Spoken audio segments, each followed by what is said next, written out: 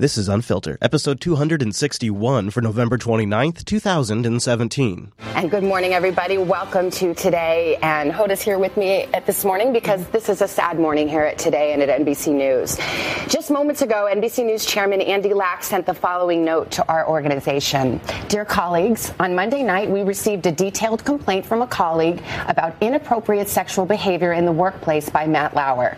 It represented, after serious review, a clear violation of our company's standards. As a result, we have decided to terminate his employment.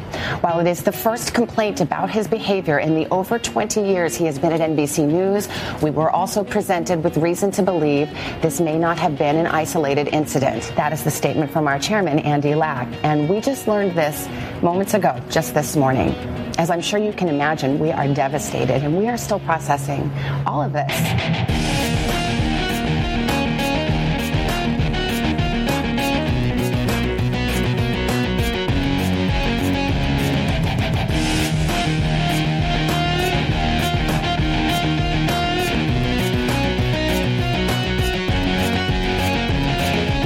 All right, it's time to brush off all those crumbs from those turkey sandwiches that you've had over the past week. And it's time again to settle in for another edition of Unfiltered, Jupiter Broadcasting's weekly show about the news you shouldn't be watching. I'm Chase. Hitting the bells is Chris. Hey, buddy, at least one of them. Oh, my God, man. There's rumors going around there may be multiple bells in this studio. There's a few. We can't confirm nor deny, but we can seem to confirm. Well, Mr. Chase. By the way, that opening... What an opening, huh? Oh, my God, so... You could see, like, she was choking it back. When did you find out? This morning when I got up. Yeah. I slept until 7:30. Yeah, so I'm up at 4:30 a.m. Oh, yeah. Okay. And so, I always kind of glance down at my phone, see if I had any missed calls, whatever. And top breaking news story, I was like, what the? Blah, blah, blah. Yeah. And, crazy stuff. It really is. Seeing that was, it was really something because you could see, like, all the different networks were, like, really struggling with, like, even how to cover it. Like, here's an example of CNN. This is sending shockwaves, obviously, through newsrooms across the country, as well as people turning on their morning news this morning. Matt Lauer, obviously, has been a staple. He was considered just the best one of the best broadcasters of our time. Here is what his co-host, Savannah Guthrie... Yeah, they all just gushed about him. So we'll get to that. We're going to get to that, and we're going to get to it in the wider context of all of this what's been going on, the court of public opinion, and the new developments in some of the other stories. But we also have some cyber news this week. We also have some serious news from in the world category, quote unquote, what we call our world category, which is major events going on outside the U.S., like North Korea's new ballistic missile launch. We'll talk about that in the show. And then a high note, Chase, that you're going to love this high note because we got a couple of them. Like somebody did a commercial of what if you saw a Big Pharma ad for weed? Like, what if you saw an ad for weed like you see Big Pharma commercials? Dude, you're stealing the ideas of, like, the YouTube ideas. Like, we could make, like, you're so right. Yeah. You're so right. Plus, I got an update on that 12-year-old girl who's going after Jeff Sessions to make it. Oh, sweet. Yeah. And did Mommy get her joint? Yeah, I'm going to make sure. Mommy needs a joint. All right, so let's start out with cyber. ASL, buddy. So this is I'm going to set the stage here and see if you notice something a little different. Can you imagine your life without electric power? When the president rolled out his... Until February 2009, retired Admiral Mike McConnell was the nation's top spy. As chief of national intelligence, he oversaw the Central Intelligence Agency, the Defense Intelligence Agency, and the National Security Agency. Few people know as much about cyber warfare and our dependency on the power grid and the computer networks that deliver our oil and gas, pump and purify our water, keep track of our money, and operate our transportation systems. If I were an attacker and I wanted to do strategic damage to the United States, I would either take the cold of winter or the heat of summer. I probably would attack electric power on the U.S. East Coast, maybe the West Coast, and attempt to cause a cascading effect. All of those things are in the art of the possible from a sophisticated attacker. Now, what's great about this clip is that this is the same shit they've been saying now for years. This is from 7 years ago. Yeah. Do you believe our adversaries have the capability of bringing down a power grid? I do. Is the U.S. prepared for such an attack? No. So here's where we've come in 7 years. Here's where our industry has come to really step up to the challenge. All right. And really take it on and bring expertise into the field to secure America's digital Well, doesn't it seem like every other day we're hearing how our information may have been stolen because a company was hacked? Well, guess what that means? Cybersecurity jobs, they are on the rise, and I'm hearing it's quite lucrative. Yeah, it's all about pumping money, right? I had this business plan idea maybe about 15, 20 years ago where I was going to stick a Wi-Fi antenna on my car, and I was going to war drive through neighborhoods. Any open access point that I found, I would go knock on their door. Would you like me to secure your network? That's right. It's a good idea. Yeah. There you go, you guys. That one's for free. Have fun. Chase an idea, guy. You run with it. If it works out, kick up your patronage. That's right. Yeah. 5% and some of the residuals is fine. So this is what scares me about cyber is that it's getting staffed by people that don't know what the hell they're talking about, and they're filling positions with people that are totally new. Rachel Harpley from RecruitBit and David Hernandez from Arizona Statewide Cyber Workforce Consortium. They are here to tell us more about this booming industry. Great to have both of you. Oh, yeah. And So Rachel, great. for those watching, what is a cybersecurity What job? is cyber? That's a great question. No, it's not. That's not a great question. That is literally not. That's a very basic question for those guys. Hey, to be fair, yes, it is a softball question. Yeah. But it is showing politeness to the interviewee that's saying, hey, thank you for asking a great question because there are people watching at home that may be stupid. Yeah, but when it's not a great question, it's like the opposite of complimentary. Yeah, I know, but it's television. You always say it's a good question. Great to have both of you. And Rachel, for those watching, what is a cybersecurity job? That's a great question, and it's a wide variety. There's over several dozen types of roles, everything from development, infrastructure, defensive networking, penetration testing, and even less technical roles like risk, audit, compliance, those types of things. So it's big. It's a big gamut of different opportunities to get into this world. So risk, audit, those kinds of roles, those are sort of like people that would check a report that a technical person did against an auditor's requirements and then tell you where you failed, like really kind of just would you say middle that management stuff. Part of this would be installing Kaspersky? Oh, sure. Yeah, Okay, definitely. cool. Of cybersecurity. And I'm understanding, David, there are so many unfilled jobs, not just nationwide, but here in Arizona. Yeah, definitely. There's about 6,000 to 7,000 job openings here in Arizona. Did you know that? 6,000 to 7,000? I'm going to move to Arizona. I'm only half kidding, too. Like, That's first only- of all, I'm but sick of the weather. And second of all, That's for cyber only. yeah, I could get a cyber job. And then you would dude. have to live in McCain State. So that's your call. Yeah, but it's way nicer right now than it is here. If it's really hot in the summer. I mean, really hot. Yeah, that's true. Really hot. So they throw around a number here in a moment that really sounds fake to me, and I just want to play it and then we'll get done. But see, my point that I'm making here with this clip is how screwed this industry is if this is how they're going about recruiting people. Oh, no. Yeah, definitely. There's about 6,000 to 7,000 job openings here in Arizona, and about it is projected that there's going to be about 1.5 million unfulfilled jobs by 2020. All right, so what are you guys doing? You have a big event coming up to try and fill some of those jobs. What is this event? Yeah, it's a cybersecurity career exploration event, and the goal is to answer that question, what is cybersecurity? So attendees will get a chance to hear from folks in the career, how they got to it, what they do every day, what does it mean to be a penetration tester.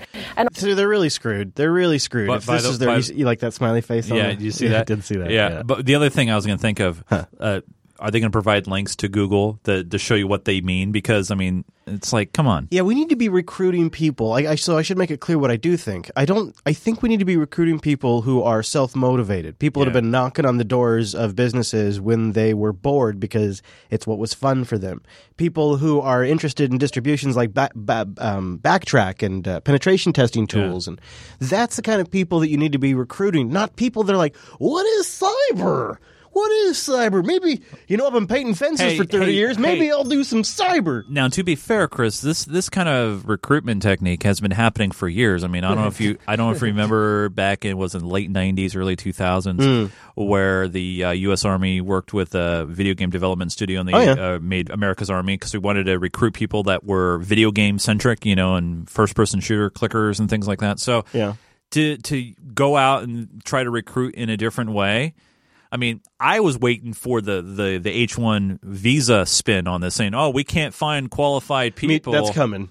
Yeah. That is coming. Because when they start projecting the jobs for 2021, those are bullshit numbers. Oh yeah. So that's coming. That's the next thing. Right. You could red book that sucker, Right. my friend. Well, and then the only people that are good at this are Russians and North Koreans. Of course. Well, and sometimes Iran when we need them to be. Right. Sometimes ISIS. Oh, and it is Israel. They do the hacking over there. Yeah, too. that's true. You got the Israel, and then I bet one day we'll give it to the Canadians. I would imagine. So that's Cooper. That's a new one. Oh my gosh, it's Anderson Cooper, everybody!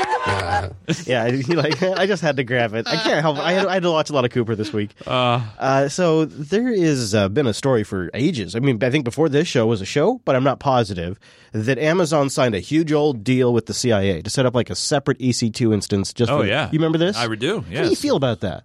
You got any? And especially now that Bezos owns the Washington Post, you got any? And the fact, what's interesting is a lot of the leaks that came from intelligence agencies were through the Washington Post. I mean, it's weird to me, but at the same time, it's like I don't really trust the government to do things on their own because infrastructure-wise, right? Yeah. So it's okay. I'm doing the I'm doing the hand thing, back and forth. I'm like, kind of. All right, well, let me know what you think after this one. All right. The U.S. intelligence community has struck a deal with Amazon for the company to provide data storage. The online giants developed a special project tailored exactly to the government's needs. Jacqueline Vuga explains. The line between political business and commercial business is getting thinner by the day, especially when it comes to internet and tech giants. Let's start with Amazon, which has just announced a new deal to provide a tailored cloud service to the U.S. intelligence community. This secret region, yes, that's really its name, comes on top of Amazon's existing $600 million contract with the CIA. Yep, that's right. This is a second deal. This is deal number 2. Its name comes on top of Amazon's existing $600 million contract with the CIA and other agencies. And the CIA's chief information officer couldn't be more excited about the partnership. Now, we named it Commercial Cloud Services, or C2S, for a reason. It's because we want to be like commercial. We don't want to be like government. We wanted the best of breed. That's why we partnered with Amazon. And they aren't alone. Just last month, Microsoft announced a similar partnership over a dedicated cloud for the U.S. government and their partners. Microsoft is partnering with the U.S. government in the journey to the cloud, providing both infrastructure and platform offerings to enable digital transformation. Woo. Meanwhile, a treasure trove of connections were uncovered between U.S. politics and internet heavyweights after last year's presidential election. And I don't know, then you almost consider this in the light of net neutrality, too, and how we're centralizing and putting things in silos, thank you, on the internet. Yeah.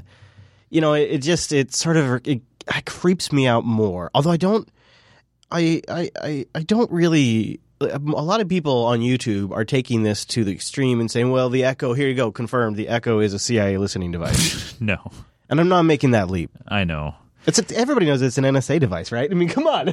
So you got one side of people that complain that the government is getting too big and they're doing too much on their own.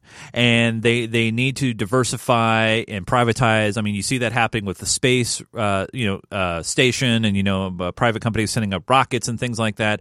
And so the government's going out and going, all right, we're going to go to Microsoft and set up probably Azure or something like that. And they're going to go to Amazon and set up web services and, use them for storage and frame stuff. And then you got people like, whoa, no, we shouldn't let them do that because they're going to, Amazon and Google and Microsoft's going to look at our stuff. So it's like you can't have it both ways. Which way do you want it? Do you want to set up another government entity? More structure. I think where the root of the fear is what happens if that deal is too good to turn down for Amazon. Like that is, a $600 million deal for one, then another huge deal. And so one day, the CIA director comes to Jeff and he says, we know that this Julian Assange character has a couple of S3 buckets on the public side. We're going to need access to that. And you don't say no in that scenario. Or let's say it's some other big famous terrorist, so it's some big name in the news. Baghdadi discovered alive. Right. Baghdadi's S3 bucket. I think the fear is that Amazon would be too influenced by that sweet paycheck they're getting from the CIA. You got to figure that makes the CIA their largest EC2 customer. I see the angle that you're going here. So it's one of those possibilities where this is the kind of a clouded blackmail payola kind of a situation where, hey, we're giving you stuff, and so you should hook us up. You're always incentivized to make your most important client happy. Yeah. You want to keep the number one client happy, and if bringing in nearly a bill in CIA fees means that you can turn that around and invest that in EC2 and kick the shit out of Azure and Rackspace now because you just got a bill from the federal government and they're not going anywhere. Right. To me, it seems like it just would be too damn good to turn down, man. It'd be too good. I think that's where the fear comes in. Right. And I understand that the fear could be justified. But until the next government leak happens, I guess we'll just have to hope and pray. Yeah. In the meantime, we got to worry more about Uber and DJI and all them people. Don't get me started about Uber. Did you see what DJI did too? No, I got to cover that in one of my shows. It's pretty bad. Okay, so I want to talk about something that that actually inspired the segment in the show, and that was the Edward Snowden leaks. Specifically now, I want to talk about the reauthorization of Section 702. 702! That allows for the FISA provisions that gives the NSA the loophole to whole cloth, I say whole cloth because I like it that way, spy on the Americans. We're talking all content, not just metadata. And it's coming up, and the discussion is heated. Congress hasn't yet been able to agree on how to fix health care, immigration, or the tax code, but they might be able to come together on at least one thing, entrenching America's surveillance state, which, by the way, is aimed at you. For the first time since Edward Snowden fled to Russia, the FISA law, which enables the collection of Americans' private communications, is up for congressional reauthorization, and Congress seems poised to approve it quickly. Should they? Now, let's shift and get coverage from another angle. We'll keep going on the same topic, though. Welcome back, Liberty lovers. You got to listen up because I've got two very important stories that could directly affect your personal freedom and privacy. Kennedy, right? That's her name? That's Kennedy. Yeah, so put up with Kennedy here for a second because the judge comes on and he gives some very interesting details. Former and MTV each will VJ. be coming to a head very soon. Now, first, Congress is poised to extend FISA, the Foreign Intelligence Surveillance Act, which allows the government to spy on Americans. Second, the Supreme Court expected to rule on a case that will determine whether police need a warrant to track your cell phone when you are suspected of a crime. Each can be easily abused, which is why, of course, we need to fight back. But will our privacy prevail? In either case, joining me now, Fox News senior judicial analyst, Judge Andrew Napolitano. Judge, what is the status of Section 702 of the FISA law? Section 702 of the FISA law is the section that permits federal agents to go to a secret court meeting in Washington, D.C. and get a warrant to listen to telephone calls and capture the content of all electronic or digital communication. We've talked about this before. See, if you recall, the PRISM program gets its name from the fact that it is a prism that splits the fiber optic light that's coming out of the connection for the internet centers. So they have one like an AT&T, they'll have one in Comcast, depending on the ISP. And at the time of the Snowden leaks, and it may be different now, at the time of the Snowden leaks, they had a 3-day entire contents buffer. After that 3 days, they dump it to just the metadata.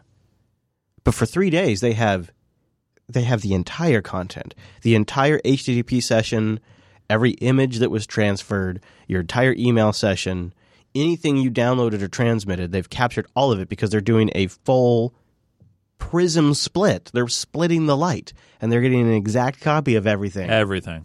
So when the judge says they have content, that's what he means. See, if you remember, the thing that they really did is they successfully changed the conversation to all about metadata and never talked about this bulk collection that they do in a 3-day buffer. Oh, we just talk about the metadata.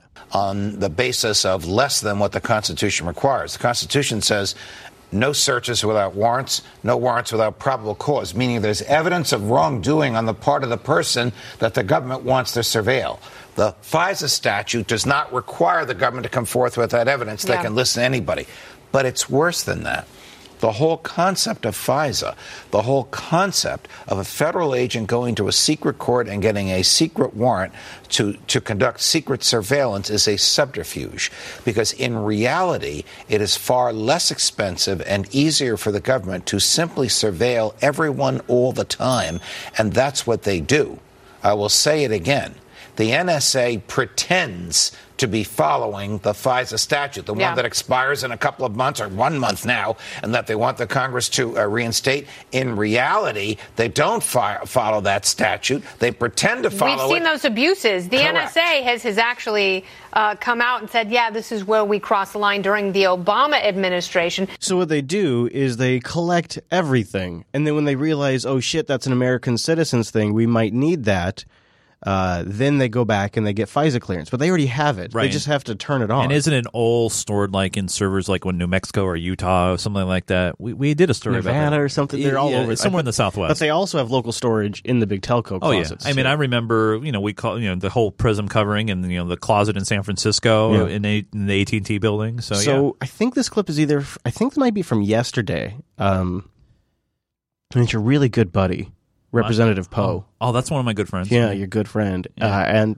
I'm not a big fan of Poe's. I usually think he comes across a bit like an idiot. I'm sorry. I know he's your good buddy. Yeah. But damn if he didn't make some good points. And at least he's having this is the one counter voice I could really hear in the whole FISA reauthorization debate. The chair recognizes the gentleman from Texas, Mr. Poe, for 5 minutes. Mr. Poe. Mr. Poe.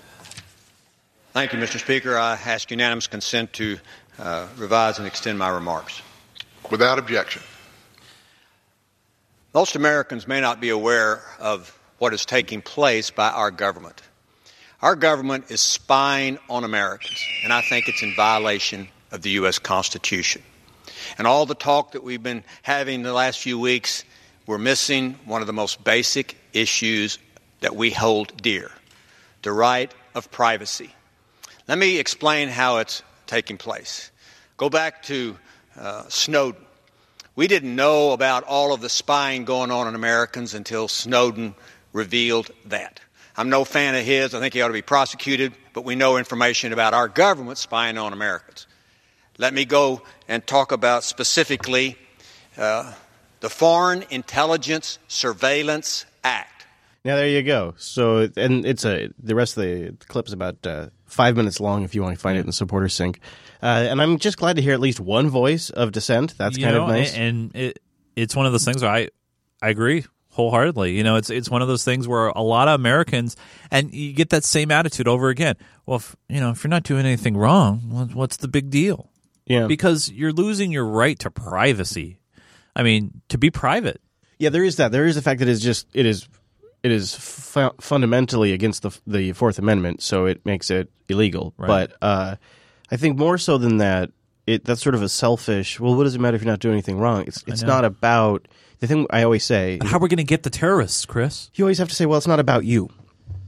It doesn't matter what you're doing. It doesn't matter if you're not a pervert or you're not trying to smuggle some money or you're not a terrorist. That doesn't matter. It matters for the person who might be a dissident. It matters for the person who might be a Martin Luther King of the future. It matters for people that are just perhaps more important than you are. Maybe that's just the harsh reality of it. That's the answer. When somebody comes to you and says, well, it doesn't affect me, so I don't do anything wrong, why do I care? Then you say you're a narcissist son of a bitch who only fucking cares about himself, and it's about people that are more important than you. And if you want to go into more detail, you can. I mean, that's up to you, of course. I leave you that luxury. Right.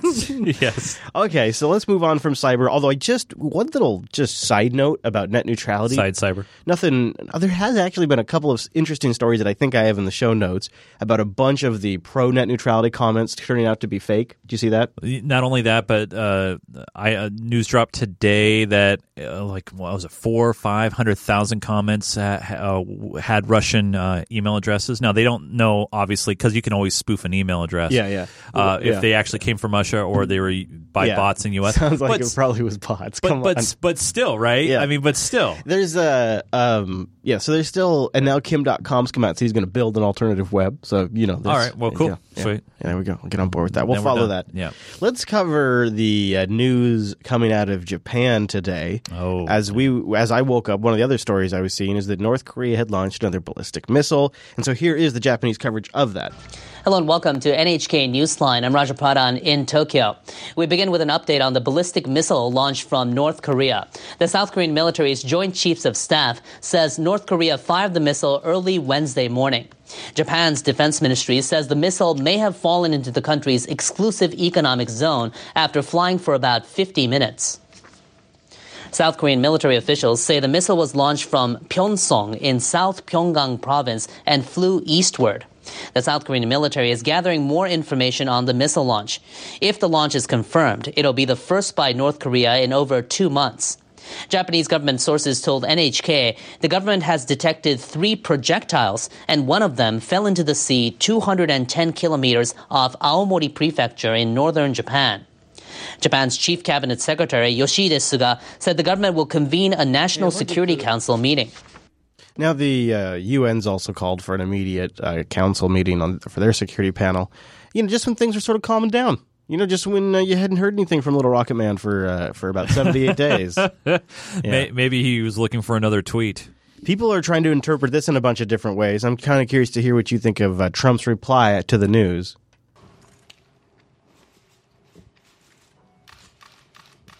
Trump just sort of looks around the room. To be fair, waiting. He's waiting for the green light. Yeah. He's waiting for the director to go. But he looks like he's on The Apprentice there, doesn't he? And by the way, this whole setup here, I know it has nothing to do with this particular story, but do you see that there's an empty chair to his right there? Yeah. There's another empty chair to his left. Chuck and Nancy. Yeah. And I'm going to cover the overtime. the optics in that crap. I'm going to stop with this. Don't worry. Don't worry. Save it. It's going to be in the overtime. I've been triggered.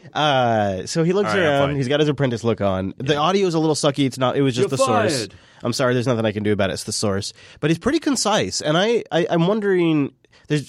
He didn't really go all out. He didn't say fury and fire this time. But there's been a lot of different interpretations of this line. Thank you very much. As you probably have heard, and some of you have reported, a missile was launched a little while ago from North Korea. I will only tell you that we will take care of it. We have General Mattis in the room with us, and we've had a long discussion on it. It is a situation that we will handle. A situation that we will handle. Now, with lots of talking. Yeah, I suppose. Well, that's what we hope. I mean, I don't want to go to war. Senator Graham sort of freaks out. Let's get some more on all of this. Republican Senator Lindsey Graham is joining us. He's a leading member of the Budget, Armed Services, and Judiciary Committees. He's a busy guy. Hi, Senator, thanks so much for joining us. Thank you. Want to get to taxes shortly, but let's talk about North Korea. How much closer does this latest intercontinental ballistic missile test bring North Korea to actually threatening the United States with a nuclear-tipped ICBM? You know what I find interesting about Lindsey Graham is he stepped right into that John McCain role where he's just all in for war. And he's all in for casualties, he's all in for death. Just kind of listen, he's very cavalier about this. Listen to this. All right. Well, I'll let the intelligence community give you that answer, but I believe every test puts them closer. And the president has said, we'll take care of it. Not the United Nations, not China. We'll take care of it. And my hope is that North Korea will realize that he is serious about this. The president is not going to allow North Korea to have a nuclear weapon in their hands that can hit America with an ICBM that can make it to the United States. And if we have to go to war to stop this, we will. And if there's a war with North Korea, it'd be because North Korea brought it on itself. I think part of the problem here is they don't think the president's serious. And that's just based upon his track record. I mean, just it presents for itself. And we're headed toward a war if things don't change. But that could result in tens of thousands, if not hundreds of thousands, maybe millions of casualties. There you go. You've been there. You understand. There you go. Wow. There you go, Chase. Even with conventional weaponry, what potentially is at stake along the demilitarized zone? Seoul, a city of 10 or 15 or 20 million people, is only 30 miles away. Yeah, you're dead right. It's not lost upon me what a war would look like with North Korea. One, we would win it, but a lot of people would get hurt and killed. At the end of the day, the president's got to pick between homeland. What does that mean? We would win it. Whine because I want to win. What? So Lindsey Graham. I mean, winning. What's your definition? Lindsey Graham is selling a war to Trump. Right. That's what he's doing. Yeah. Lindsey Graham's going to where he knows he can get Trump's attention, cable news. Yeah. And he's selling a war to Trump. But he's gone to the wrong news channel because CNN's fake. No. And therefore not watching. I'm sure that if Lindsey Graham goes on cable news, it comes across Trump's radar. I mean, it's not a win. We might win as far as less number of casualties, but what does that mean? Yeah. Oh, no, we don't win. Yeah, for sure. I don't know where the hell this is going. I really don't. I'm not ready to make any Red Book predictions on it at this time. Yeah. So did you hear this story? Well, just before we get out of world news, this is producer Matt's, I think, I don't want to say favorite, but I think this is the story that shocked producer Matt the most this week. Oh, the most shocked story of the week? Yeah. You ready for it? All right. Now, this video does include some graphic images, as the disclaimer says. So this is the war crime suspect, Parlajak, I think is maybe how you say his last name. I'm not sure. And he was there trying to get retrial, after 20 years in prison, and they said, no, you're going back. Stop. Please sit down. He slams some clear liquid down his throat, just slams it down there like a shot. Everybody just kind of looks around like, what the hell just happened?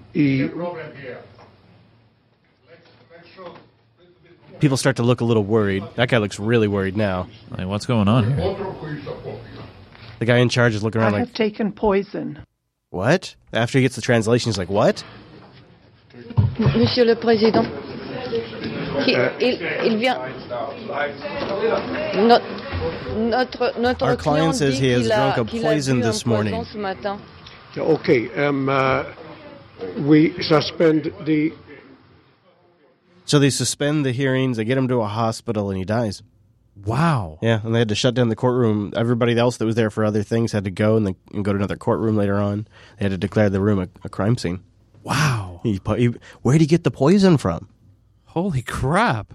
How did a prisoner get poison in the courtroom in a cup sitting next to him for the entire time? How did that happen? Oh, let your conspiracy theories go. It must have been his representation, right? Oh, totally. That's the only way that comes in. But even still, even going into a setting like this, everything is searched. However, usually they're only looking for metal objects. I bet you it's one of those things where maybe the guy was carrying a water bottle in, like a attorney or whatever. Have it in a cat. I mean, there are probably ways to sneak things in, get things passed. Look at this. 2 Cukes for you says that he's heading to Seoul in February 2018. Is he going to the Olympics? Going to keep us updated. We got... What is this? What is that? Is that your vibe over there? That was my watch. Somebody red booking something for us. Thanks, man. Oh, yeah. Nice. We got it down in the red book. Yeah. So I guess we haven't really talked about this for a little while, but we are trying to red book in real time now during the show. We've dedicated a little channel to it. So we're trying to save our red book predictions in a digital form now. And then because we can easily recall them. And search, yes. Which we have found made it much easier. Yes. So I want to talk about the Pervert Parade. It's something that we've tracked a little bit on and off on this show, and it's been building since Harvey Weinstein, although some of you may say maybe since Bill Cosby. We've been sort of building this direction. I think it really blew up when Kevin Spacey got fired from Netflix.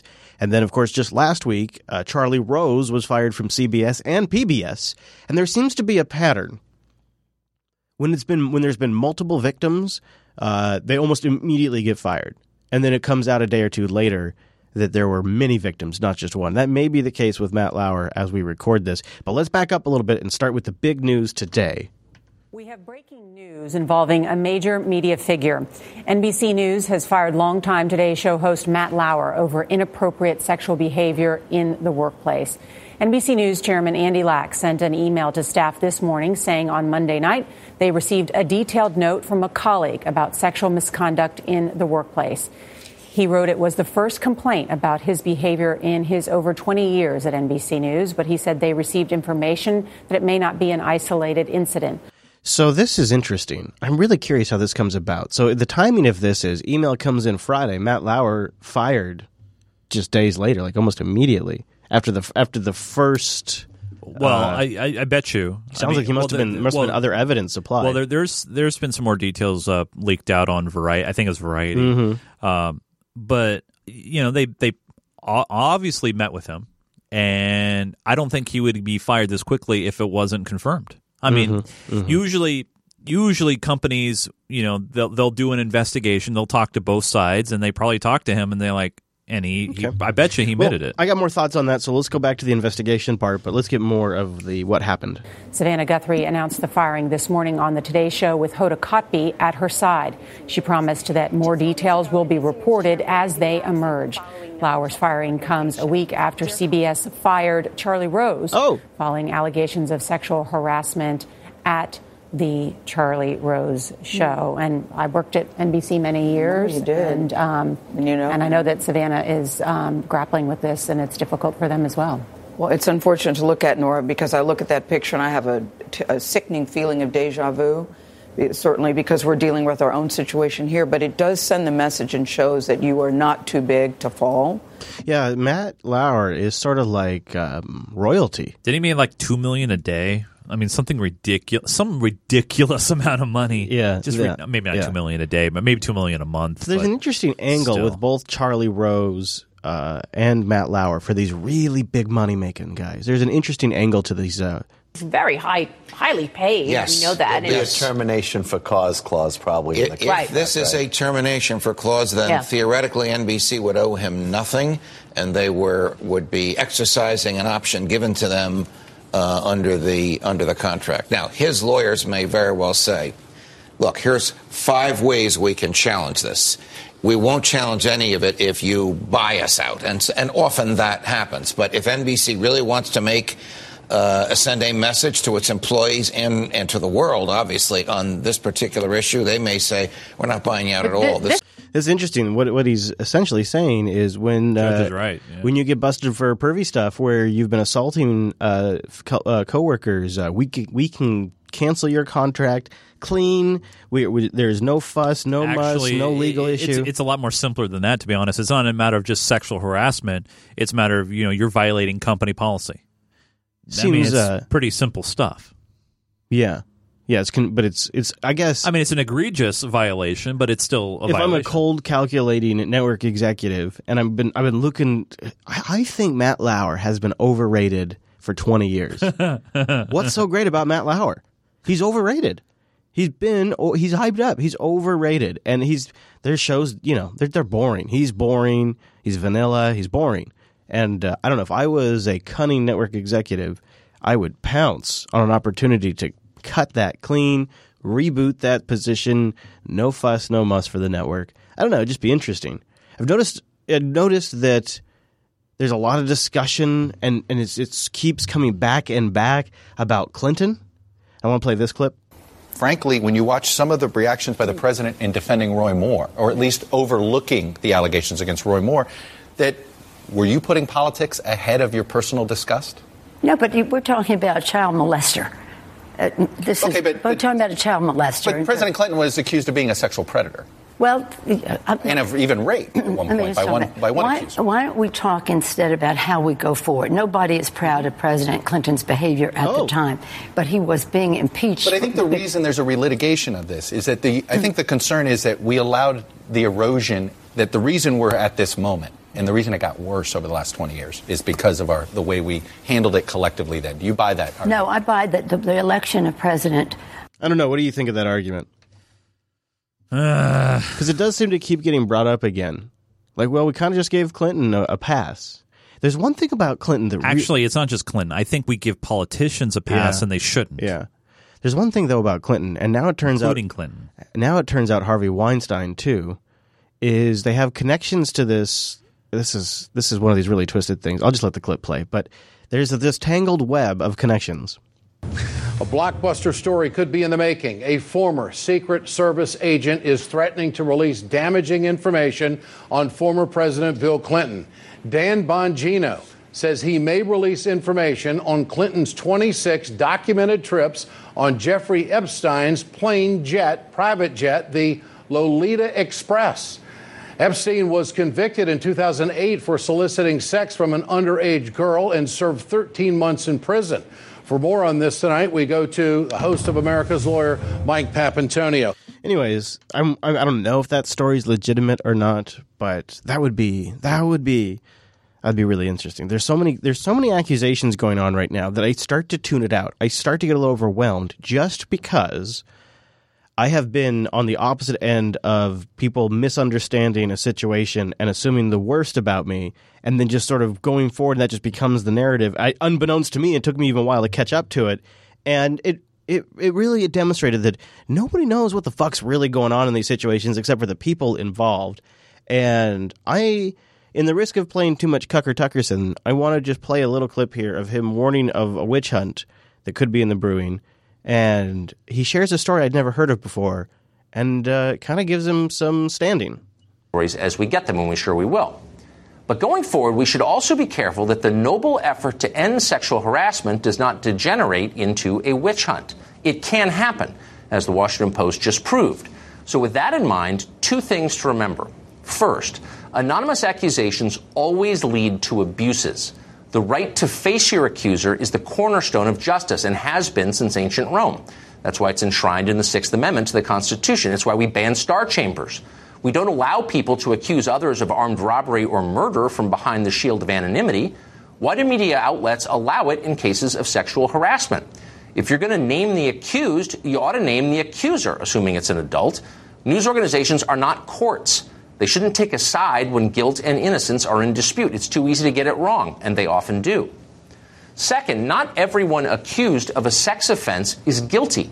Not every accuser is telling the truth.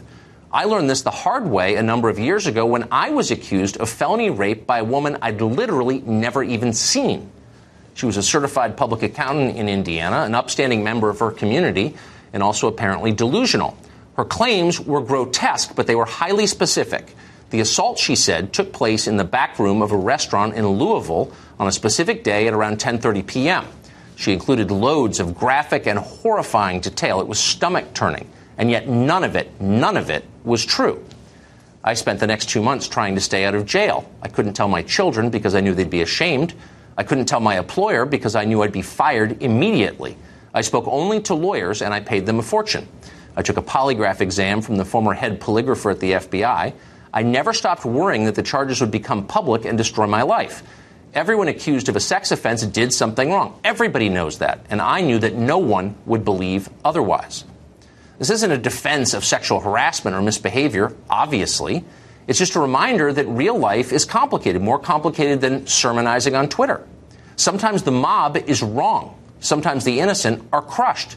That's always a tragedy, no matter what the charge is. I think that last point there about the mob is what sort of got me a little like, something about this doesn't feel right. There's a lot of mob mentality to this. Guess what, Chris? You're going to be shocked like this. And I think like the my haters are going to be shocked by this. I fully agree with Tucker Carlson on this. Tucker Tuckerson. Yeah. It's true.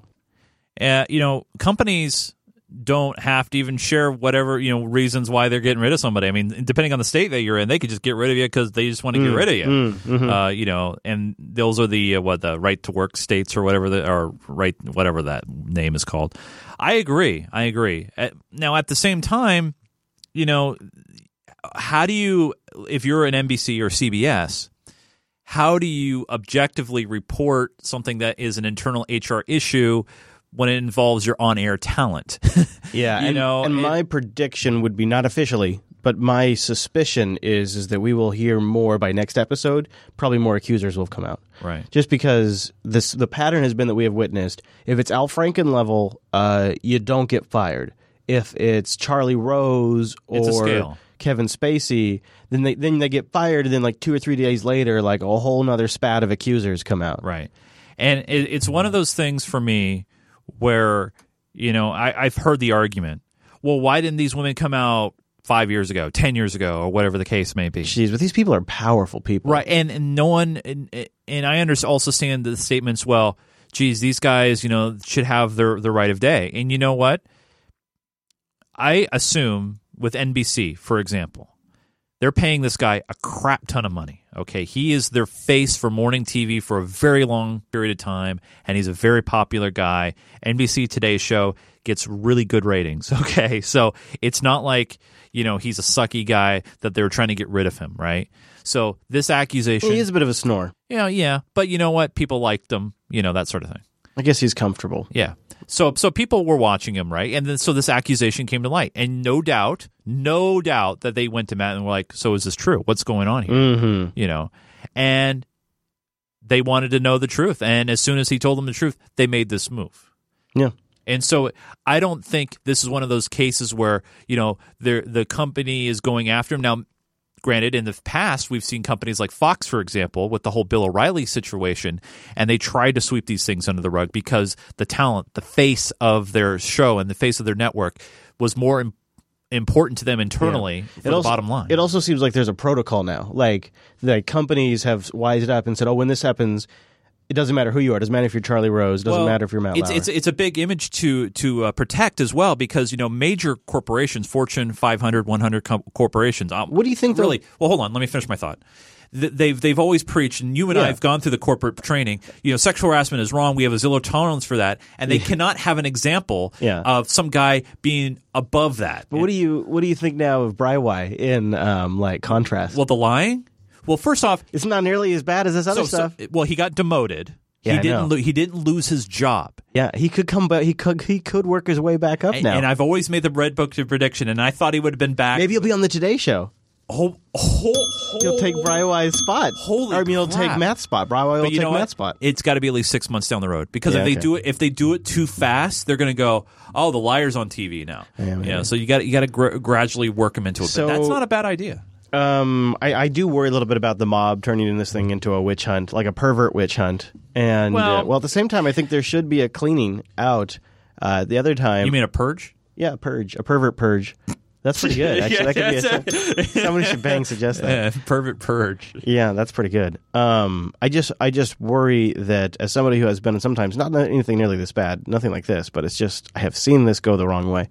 Yeah. All right, I want to change gears. I want to shift gears to the high note. So if we have anything in the sack, I can. Well, I can hit the pause button right here.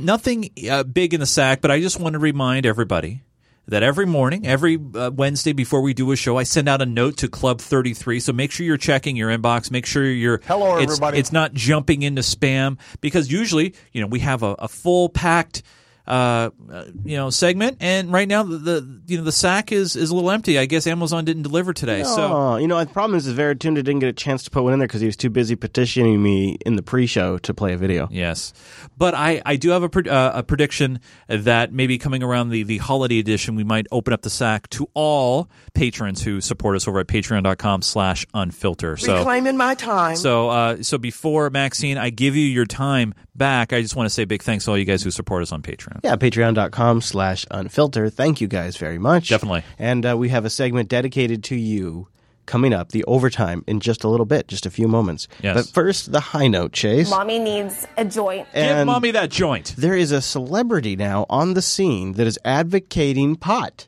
And I want to see if you can guess who the celebrity is before they say. Is this What's My Line? Because I love that game show. It sort of is, yeah. It's sort of like, who's that celebrity? To legalize recreational marijuana in Illinois is getting some star power help. CBS 2's Susanna Song live at the Thompson Center with more on one man's crusade to make that happen. Hi, Susanna. All right, so your hint is it is a male celebrity.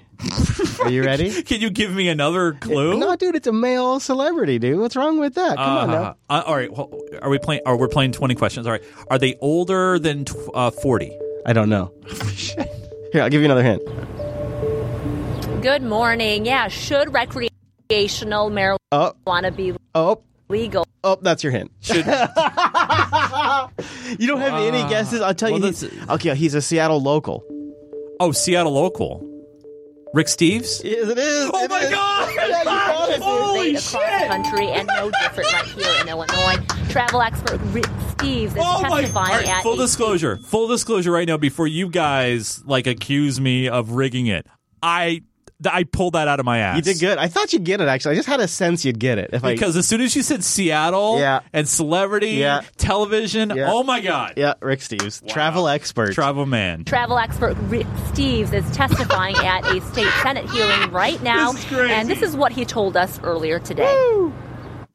What we need to do is take that black market down and turn it into a highly regulated and highly taxed legal market so that we can gain credibility and focus on the real risk to young people in our society, which is hard drug abuse.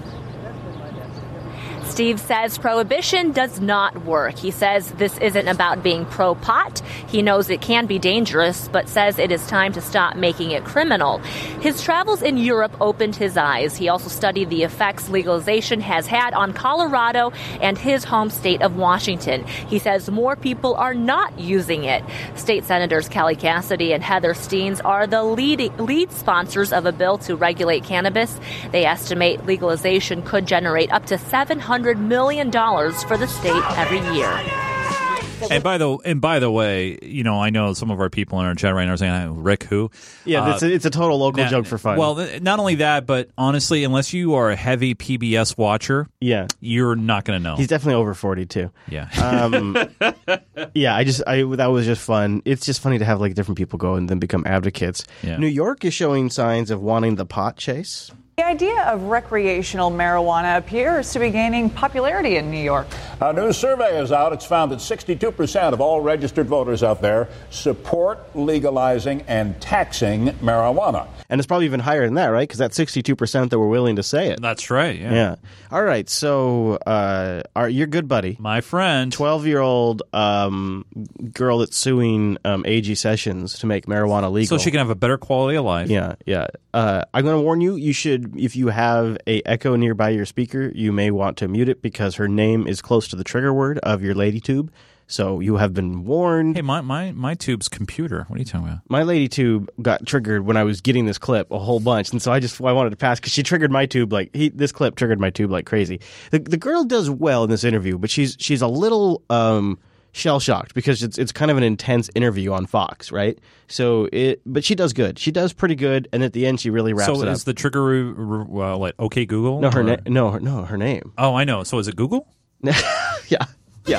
A 12-year-old girl from Texas is suing Attorney General Jeff Sessions and hoping to make marijuana legal nationwide after she and her family were forced to move to Colorado, where it is legal, so she could use it to treat her seizures. Right now, medical marijuana legal in just 29 states. Wait, in just? Yeah. That's like the majority. I know. Whoever this family has for legal representation, and maybe he's coordinating the PR outreach, but they're doing a really good job of getting this girl's message out there. And what's great is she is well-spoken enough that she just makes her own spokesperson. That's why we're now joined by Michael Hiller, New York attorney, and that 12-year-old girl herself. She joins us now, Alexis Bortel. Alexis, thank you for joining us. You call yourself a medical refugee. Explain what that means. And you can tell she just immediately kind of gets a little shell-shocked because this is a pretty, you're in a room with lights and a camera. And to be fair, and on a delay. Yeah, you're on a delay. She's probably got an earpiece on for the first time ever in her life. Oh, God. Well, it means that in Texas, I had seizures. And because I had seizures, I tried over just several drugs, none of which worked. And they either did nothing or just made the seizure worse or come in a different form. Well, we watched this documentary, and it showed that cannabis can actually help treat seizures. So one night I had the worst seizure of my life. After that, our doctor actually said that it would be best if we had to choose between brain surgery and moving to Colorado to get my medicine. Haley's Hope is what it is now because it is illegal. So we were basically, after talking to many politicians, forced out of Texas, and we were forced to move here in Colorado because it's illegal in Texas to get my medicine. Got it. Very well put, Alexis. Michael, to you, you are representing Alexis. So she's suing Jeff Sessions, the Attorney General of this country. You're suing so that all states should make medical marijuana available? Is that the suit? Well, the suit is actually to invalidate the Controlled Substances Act as unconstitutional. Now, that is new information. Yeah, wow. Okay. And I like that a lot. And you know what? I wish that the news organizations would have led with that last week. I know. Because that's a more, That's how you're going to do it. Yeah. That's the way to attack it. So here's what's happening. This is something that we got to figure out what's going behind the scenes. If anybody can help us dig this up, this guy has got to be $1 million lawyer. And they have coached this girl. They have themselves a 12-year-old, well-spoken, intelligent medical marijuana patient who is their spokesperson. And they're just suing Sessions is a headliner. Yeah. That generates headlines. And then you then come at it with a practical plan of actually how to take it down federally. This seems to me like it's well organized. Yeah, because if they would have just said, well, I'm suing Jeff Sessions, and there's no kind of legal, like, what are you suing really for? We didn't know that. Now we do. Oh, my. Yeah, and could be a ball game. There'll be a sign here in a moment where she's been obviously coached, and I think this is good because I think this is going to work. This is a mix that could really win, especially when voter opinion is all pretty positive. Medical marijuana available? Is that the suit? Well, the suit is actually to invalidate the Controlled Substances Act as unconstitutional. Right now, cannabis is a Schedule I drug under the Controlled Substances Act, which means federally it's illegal, which means that Alexis can't travel to Washington to lobby her representatives. She can't really travel across state lines safely. And so what we're trying to do is invalidate it at the federal level, and that, we believe, will pave the way towards legalization throughout the United States. As of right now, 29 states have already legalized cannabis. How hopeful are you that you can make ground with this? I don't think we've ever been in a better position than to legalize than we are right now. The evidence we've collected and the facts we've uncovered really make clear that the United States government knows that cannabis is actually safe and medically effective. But for some reason, the United States government continues to render it you know why. Mm-hmm. You know for some reason. For some reason. I know he can't say it, but we all know why. He doesn't want to say. He doesn't want to say it on television that's sponsored. I mean, you could say 3 reasons off the top of your head right now, and you would be right on all. Yeah, 3. except for a lot of those make money for the television studios. Yeah, that's what I always say. But for some reason, the United States government continues to render it illegal for people like Alexis, who desperately need the medication to preserve their health and their lives. Alexis, if you had a chance to talk personally with Jeff Sessions, the Attorney General, what would you say to him? He did. They triggered it from our headphones. It triggered it, yeah. From our headphones. Oh, because there's a pair of headphones down on the ground. Oh, yeah, it's really close. Actually, it's right above it. It's right there. Oh, yeah, that's totally why. Yeah. Yeah, so if it's triggering yours, it just got ours. Sorry, NSA. We didn't mean it. Go ahead.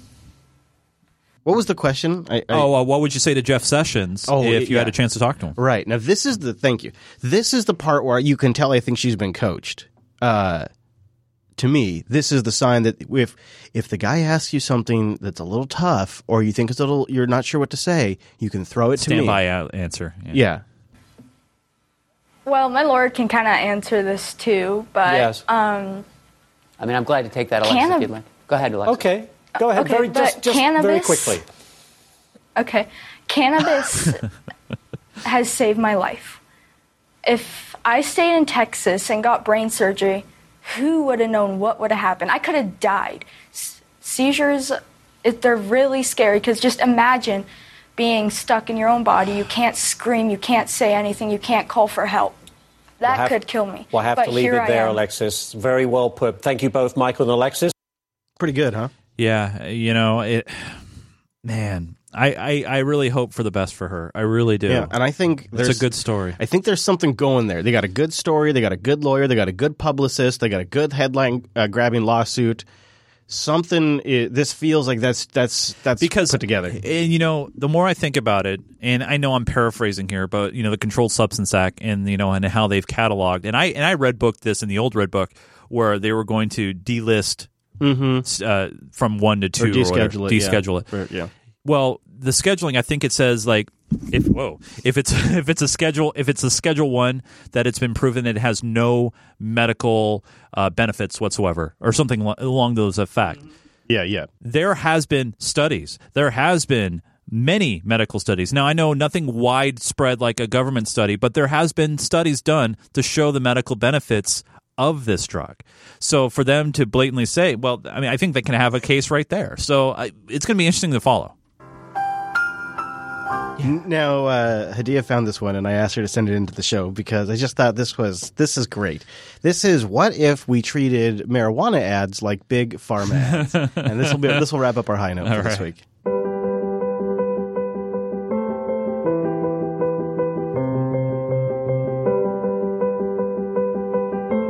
Do you have trouble falling asleep because of your Adderall? Have trouble waking up because of your sleeping pills that you take because of your Adderall? Are you left in a fog from Xanax and constipated by Vicodin? If you answered yes to any of these questions, it's time to talk to your doctor about weed. Weed is a twice daily, am I right? Supplement that's been scientifically proven to treat many of the side effects that you're usually prescribed pills for. I can't tell you how many of life's little moments I missed out on because of the constipated fog I was in after my doctor prescribed Vicodin and Xanax. my daughter's first steps, walking her down the aisle. I was done being spaced out and messed up on the toilet all the time. That's when I talked to my doctor about weed. Weed is non-habit forming, no matter what big pharma or your middle school DARE instructor tells you. It was tough seeing my dad in pain after his accident. It was just as tough seeing him zonked out on prescription pills. He was so forgetful. But now, he won't stop remembering stuff. You remember that first episode of Lost? And they were in the jungle, and you were like, what is that? And then they looked back on it, and it was a polar bear? I don't think they ever explained that. Weed include extreme nostalgia, hunger, drowsiness, spontaneous laughter, and a newfound appreciation for the songs you already thought you liked. Hey, do you guys remember Ace of Base? That's a cool group. Symptoms of weed do not include insomnia, loss of appetite, nausea, headaches, muscle spasms, inflammation, seizures, physical dependency, or the risk of overdose. So if you're one of the 119 million Americans taking prescription drugs and suffering from these symptoms, weed might be for you. And if you're not taking prescription drugs but just want to chill the f*** out, weed might also be for you. Weed. What side effects, man? See your doctor today. Oh, that was good, man. It was fun. That was nice, and put a nice smile on my face. Good. And by the way, Ace of Base is really good. Anyway, I got a fun one for the outro on the overtime too. If you're sticking around, if you're done with your meat and potatoes, all right, you don't have any room for apple pie or pumpkin pie. All right. A little whipped cream on top. That's okay. We got some parting wisdoms for you, don't we, Mr. Chase? That's right. You know, while you're putting up the Christmas lights this weekend, you might want to, I don't know, keep on track with what Chris is doing, like maybe with his vlog. Who, me? Yeah, you. Check out the Twitter feed. Oh, go over Twitter there. feed. Yeah, well, because if I ever were to post a video, you'd find it out on the Twitter feed. Is that twitter.com/ChrisLAS? Yeah, I would recommend YouTube, except for their subscription system is bonkers. Oh, YouTube.com/Chris Fisher. That would work well? if you took a stab. Also, yeah. Go check out recent user error. Big changes coming to the TechSnap program, which were described there. New episodes of TechSnap. Total reboot coming very soon. Check that out. Oh. Lots of stuff in the pipeline. Nice. And thank you to our patrons at patreon.com/unfilter. Mr. Chase. Yes, Chris. Now, people want to find you throughout the week. First place you want to send them. First place, my Twitter. The verified check mark is still there. They haven't pulled it from me. Twitter.com/Nunes. N-U-N-E-S. Anything else? Got anything else? Come on. YouTube.com/GeekGamerTV. I need one more. And the Discord. Discord.gg/GeekGamerTV as well. Solid. Speaking of the Discord, I should mention there is an Unfiltered channel dedicated. Yes, there is. And we're there every Wednesday. That's what you're seeing up on the live stream, and it's persistent. It remains afterwards. If you saw the video version, you want to go back and look at the chat log, go to discord.me/Jupiter Colony and look for the Unfiltered channel, and that's where we hang out during the live show. We really like it. We appreciate it. Go to jupiterbroadcasting.com/calendar for that live time, and join us next week, won't you? We really like that too. All right, everybody. Thank you so much for tuning this week's episode of the Unfiltered program, and we'll see you right back here in December next week. Oh, yeah! Woo!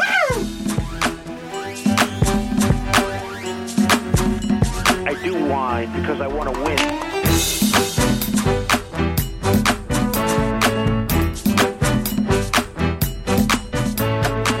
Hello, everybody. I say Boulder Dash.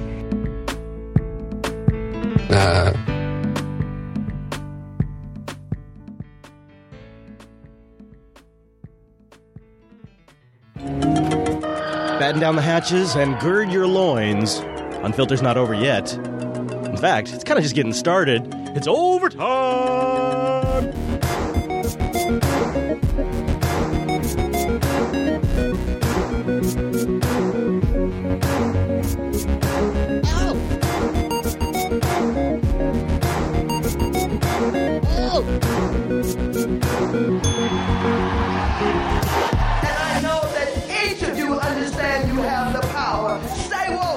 Thank you to our new patrons over at patreon.com/unfilter who stay woke. Our new subscribers this week, Helen Slider, huh? I feel like that's a message there. I like that one. Renegade MMXV. Oh! Ray S. And Martin. Thank you to our 4 new subscribers over at patreon.com/unfilter. If you'd like to help us pick up the momentum for next week, we'd really appreciate it. We tend to see people roll back as the holidays come. People sort of roll back, and of course, the work doesn't stop here. In fact, sometimes when there's not really something massively going on in like the national news, these shows are harder because there's so much more crap to sift through, and there's less people supporting the show. So if you would like to help break the trend, patreon.com/unfilter, much appreciated. Let's start with the Oh Nancy segment this week. You guys know this is generally where I like to give Chuck and Nancy a hard time, but this one, I'll just let the drama unplay for you. It almost is like something out of a comedy version of The West Wing. President Trump tweeted while you were in the other show at 9 o'clock. He tweeted, meeting with Chuck and Nancy today about keeping government open and working. Problem is they want illegal immigrants flooding into our country unchecked, are weak on crime, and want to substantially raise taxes. I don't see a deal. Top Democrats say that they are pulling out of the White House meeting with President Trump this afternoon. Kristen, is that because of this tweet or is that because of something else? Yeah, they got their feelings hurt. So let's dig into this a little bit. So this meeting has been in the works for months, and it was denied, then it was on, then it was off, and there's a clear reason. There's a clear reason as far as Chuck Schumer is concerned, but Trump ain't having it. He's slamming them the first second he got in his first press conference today. That we will handle. With that being said... That being said is we're going to do something about North Korea. So the press is here to get information about North Korea and what the U.S. is going to do about this new launch. He goes, okay, we're going to handle it. But with that being said... Chuck Schumer and Nancy Pelosi did not show up for our meeting today. I'm not really that surprised. We have a lot of differences. They're weak on crime. They're weak on illegal immigration. They want the illegal folks to come pouring into our border, and a lot of problems are being caused, although we've stopped it to a large extent, as much as you can without the wall, which we're going to get. Before this meeting and before this missile launch, they've been weak on military in terms of spending. They're very hard to get for military. They want it for a lot of other things, but the military is always secondary to them. The military, to me, is number one. We won't be here without our powerful military. We're building it up stronger, bigger, better than ever before. Yeah, we are. General Mattis can testify to that. And the other thing, they want tax increases, and we want major tax decreases. So they decided not to show up. They've been all talk, and they've been no action. So he just gives it to him. He just blasts them right there. And, of course, there is a return by Schumer. Mr. President, we have a long to-do list before the end of the year, and time is running short. We had hoped to make progress with the administration on these issues in a meeting this afternoon. Unfortunately, this morning, instead of leading, the president tweeted a blatantly inaccurate statement and then concluded, I don't see a deal. Mommy, Donald hurt my feelings on Twitter. The president said, I don't see a deal, 3 hours before our meeting, before he heard anything we had to say. Now, we all know, of course, we don't know, but most of us that have been following Trump have watched this pattern of behavior over and over again, and he's even written about it in his book. Well, his ghostwriter wrote about it. It is a negotiation tactic. It is a classic Trump negotiation tactic. And I would submit to you, audience member, that Schumer knows this. Schumer knows that Trump's trying to hard roll them, and Schumer knows that it's mostly about the optics of this meeting. And so that's why he's not giving it to Trump. Given that the president doesn't see a deal between Democrats and the White House, Leader Pelosi and I believe the best path forward is to continue negotiating with our Republican counterparts in Congress instead. Rather than going to the White House for a show meeting that won't result in an agreement from a president who doesn't see a deal, we've asked Leader McConnell and Speaker Ryan to meet with us this afternoon. You hear the tone he uses there? Do you notice that sort of mocking parental tone that he switched to right there? That's digging right into Trump. We've asked the adults to work with us. From a president who doesn't see a deal, We've asked Leader McConnell and Speaker Ryan to meet with us this afternoon. Yeah, so you can imagine that sort of it got Trump upset. The problem is that they don't really even make their own best advocates. You know what I'm saying? Like they're in these positions, these very, very public positions, and they have to be extremely scripted to even come across remotely legible. And when they go off script, they often end up undermining their point. If people want to go do some other things, that's up to them, but that's not where our focus is. Our focus is on that. Total brain freeze. This is something else that Nancy Pelosi needs to work on. Look, if you're going to have brain freezes all the time, don't stare dead into the camera like a deer in the headlights when your brain locks up. Look somewhere else, for God's sakes. Don't stare into the camera like you always do. It feels like you could at least coach yourself on that. Public has questions about the fitness of this president to be. I have questions about your fitness. Public has questions about the fitness of this president to be president, and that's a legitimate discussion. But our focus, our energy, our purpose. Oh, there it is. Okay. Is to get a better deal for the America's working family. She's still going with that better deal. She's still going with that better deal slogan, and she can't even bring it home at the end. A better deal for the America's working families. You know, that's the problem, is when they go after Trump on the health, and then they can't even get 30 seconds through a speech. That's pretty rough. And it's when you see even like Hillary in public, at least me, I am struck by what a much better speaker she is than Nancy Pelosi or Chuck Schumer or I'm forgetting the pervert that runs the DNC. What's that guy's name?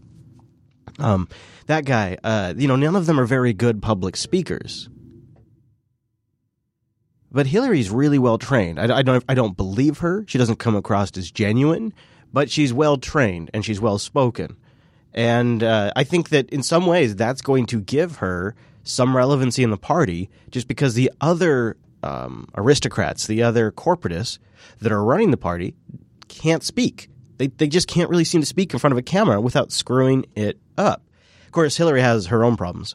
Go, Cucker! An Obama appointee in the federal government says he was marginalized and even threatened by his superiors simply because he tried to raise the alarm about classified information that resided on Hillary Clinton's private email server. So there is a story, and this is it, about a whistleblower coming out. So before we were even talking about Hillary's emails, someone in the intelligence agency was onto it. I suppose it's not that hard if you just look at the domains. And they figured out that there's a problem here, and he tried to blow the whistle. Our Catherine Herridge has that exclusive tonight.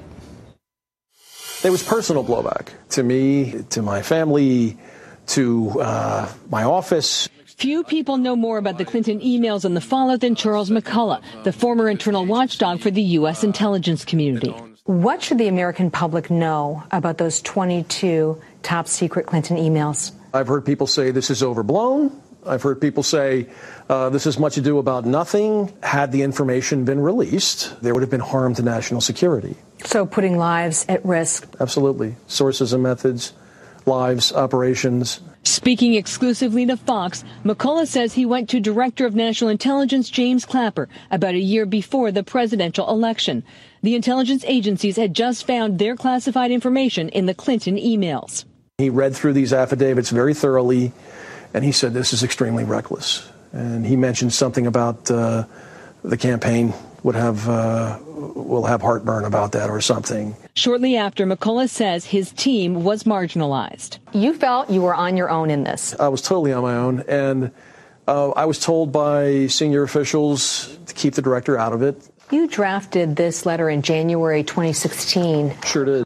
In the letter, McCullough told Congress that emails beyond top secret passed through the former Secretary of State's unsecured personal server. All of a sudden, I became a shill of the right. I was told by members of Congress, be careful, you're losing your credibility. There are people out to get you.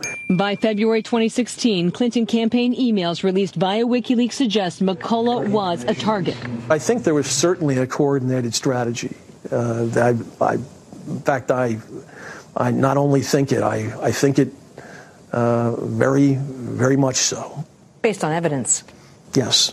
Even though the FBI email investigation was far from complete, the Clinton campaign nailed down its talking points. Was there an effort to deliberately mislead the public about the classified emails? Absolutely. There was an effort certainly on the part of the campaign to mislead people into thinking that there was nothing to see here. Frankly, the thing that disappointed me the most was the president saying, there's classified and then there's classified. A lot of people in the intel community spend a lot of time keeping secrets secret. And to sort of inject that sense of confusion into people, I don't think was altogether responsible. As Election Day approached, McCullough says the threats went further, singling him out and another senior government email investigator. You were given a warning? I was told that we would be the first two to be fired with her administration. That was definitely going to happen. Is that how it's supposed to be? No, I was, in this context, a whistleblower. I was explaining to Congress, I was doing exactly what they had expected me to do, and all of a sudden I was the enemy. More than 2,100 classified emails passed through Clinton's personal server, and to this day, no one is accountable. If you had done this, what would have happened to you? I'd be sitting in Leavenworth right now. Fox News asked a spokesman for the Clinton campaign, the office of a senior Senate Democrat, as well as a former director of national intelligence for comment, but there was no immediate response.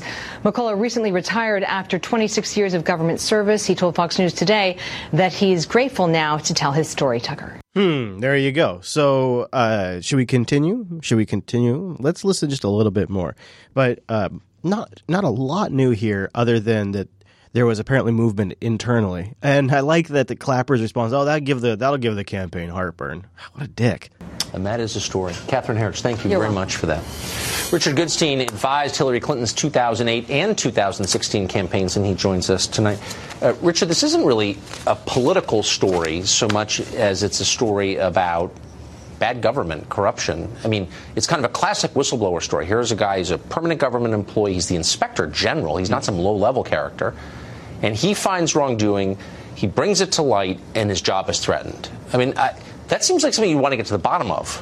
So the predicate for your question, finding wrongdoing and so forth, let me tell you why I take issue with it. I will take serious issue the minute that you look into a real threat to national security, which is the president taking the Russian foreign minister and ambassador. Oh, boy, here we go. So you get I think we don't really need to keep going. I thought we'd give him a little bit of rope and then, be kind of just talking himself. Speaking of Russia, though. Sources tell CBS News 2 more Americans have been targeted in a mysterious sonic attack overseas.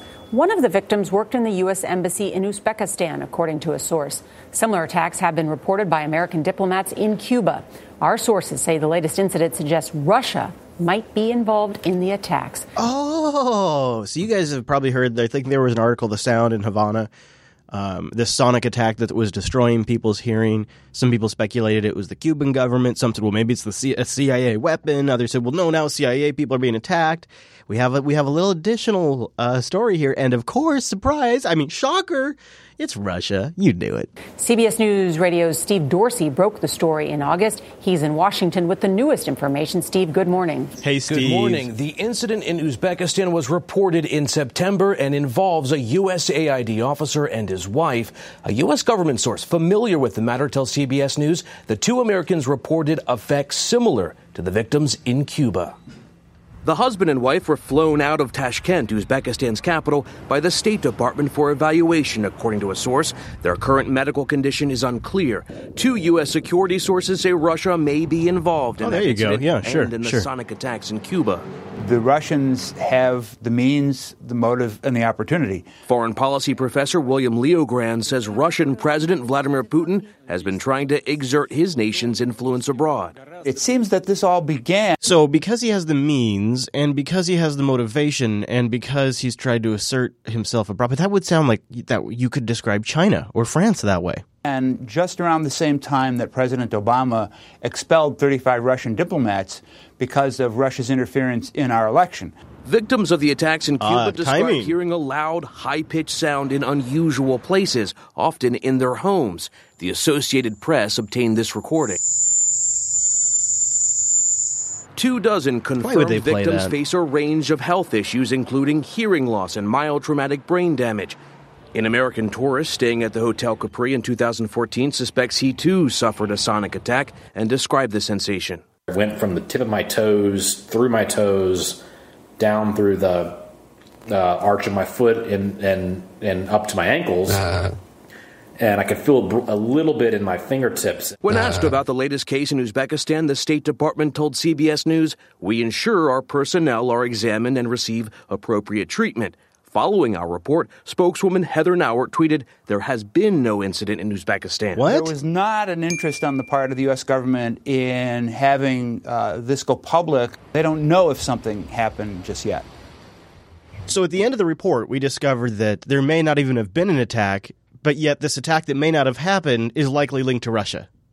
Okay.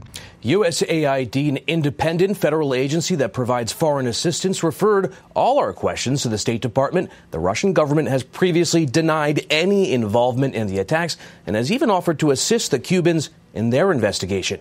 I'm not going to dignify that with an answer. Okay. Very good. Yeah, but it's definitely the Russians. There's a story going around right now. I've had a conversation with a couple of Unfiltered listeners in person about this very topic because it keeps coming up and it personally affects me. And that's the constant banging of the drum about the threat that drones pose to airlines. New research commissioned by the FAA finds a high-speed collision between a drone and an airliner would be worse than a bird strike. No shit. Really, you know what else is if somebody threw a rock super far up into the sky, like 400 feet, that would be worse than a bird strike. You know what else is worse than a bird strike? Maybe a large piece of ice. Okay, so they use this no shit fact to just drive up the hype level. And what you really should be listening is, we're going to take away your rights to use things in the air, even though the airspace is we're not talking at the same altitude that these airplanes fly at, and we're talking a massive magnitude of difference.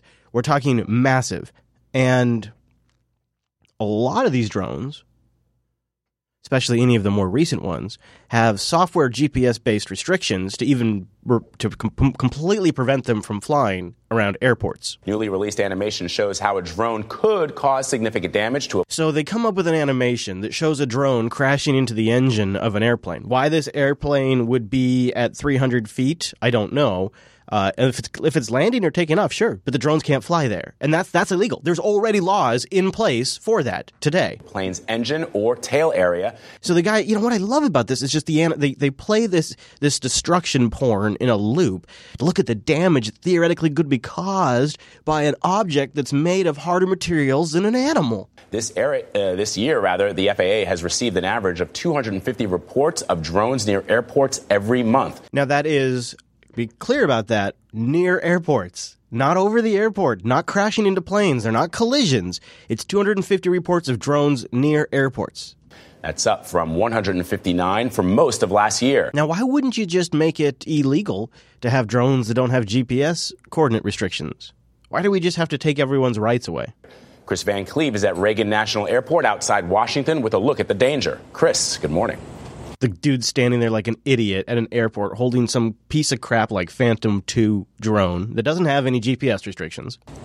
Well, good morning. This research used computer simulations to confirm what many in the aviation industry had long suspected, that drones, even small ones like this, can present a real threat to aircraft. That's because they're made of dense plastic, there are metal components, there are batteries, there are cameras. Essentially, it packs a much bigger punch than a bird. Well, and you know what? The computer simulations prove it, guys. Remember, it was bird strikes that shut down the engines on the Miracle on the Hudson plane. The Los Angeles Police Department depends on its helicopters to get on scene fast. So, see, you like the equivalency there. So because this could cause more damage than a bird, and because birds have caused damage before, drones are obviously a big threat. 16 or 18, are you working something near Glendale? MBDI's in the sky. They fly fast and they fly low, which has pilot Kevin Cook always looking out for drones. We impact a drone. Now we're going to have 5,500 pounds of aircraft with 130 gallons of jet petroleum coming down into a residential neighborhood. God, I've talked to some pilots, and there are some that sound just like this guy. They are such dicks because what it is, at the core of it, is they hate that you can just go get a toy and you can fly it, and you're in their air, after they had to go through arduous training. They had to get shit pay for years. They may still be getting shit pay. They are an elite kind of skill set where, this is like something that people, oh, you're a pilot? Oh, wow, geez, wow, yeah, did you know that Bill over here is a pilot? No shit, where do you fly? Bill, that's amazing. That kind of thing.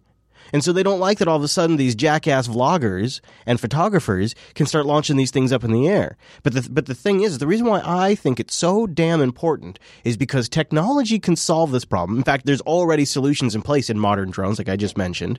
And it's fundamentally critical to citizen journalism and to...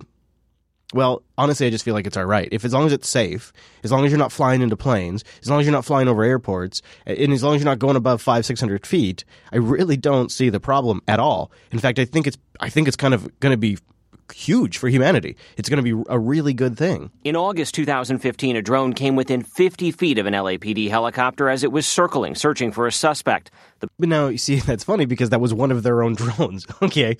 I mean, I know it wasn't one of their own drones, but it was like, I guess, it was somebody there trying to do journalism. So, yeah. Okay. I don't know. I guess I feel like there should be an exception for that, especially since there was no collision. But anyways, I just could go on that all day long. I thought I wanted to just move on because I could just rant and rant. I'll never get through that clip. I want to just look at this clip with you guys and just sort of watch the scenery here. So going back to Donald Trump's statement, this is right after he gets done ripping Chuck and Nancy. He's made a few mentions to the fact that General Mattis is sitting next to him, and he then tosses to General Mattis, and I can't tell if Mattis wasn't expecting this, but what happens really feels like political theater to me. And with that, I may just have General Mattis say just a couple of words about what he has found out. General, do you want to say just a couple of little pieces of information? Mr. President, Senator, Speaker, a little over 2.5 hours ago, North Korea launched an intercontinental ballistic missile. It went higher, frankly, than any previous shot they've taken. It's a research and development effort on their part. You see how he's talking to him like it's the first time he's ever said this, but obviously he's already briefed the president. So now it's almost like they're doing it for performance in front of the camera. But I don't know. It seems odd. Continue building ballistic missiles that could threaten everywhere in the world, basically. And in response, the South Koreans have fired some pinpoint missiles out into the water to make certain North Korea understands that they could be taken under fire by our ally. But the bottom line is it's a continued effort to build a ballistic missile threat that endangers world peace, regional peace, and certainly the United States. Wow, there you go. So there's the briefing they did for the camera. Speaking of Trump, he got in some hot water this week. People making a lot of hay out of this one. President Trump making the controversial comment during a White House ceremony honoring Navajo code talkers, the Native American veterans who developed secret communications that helped win World War II. And I just want to thank you because you're very, very special people. You were here long before any of us were here. Although we have a representative in Congress who they say was here a long time ago. They call her Pocahontas. But you know what? I like you because you are special. Jeez, that feels like he's delusional right there. That was not the fact that he made the Pocahontas joke, although it was sort of surprising he couldn't help himself.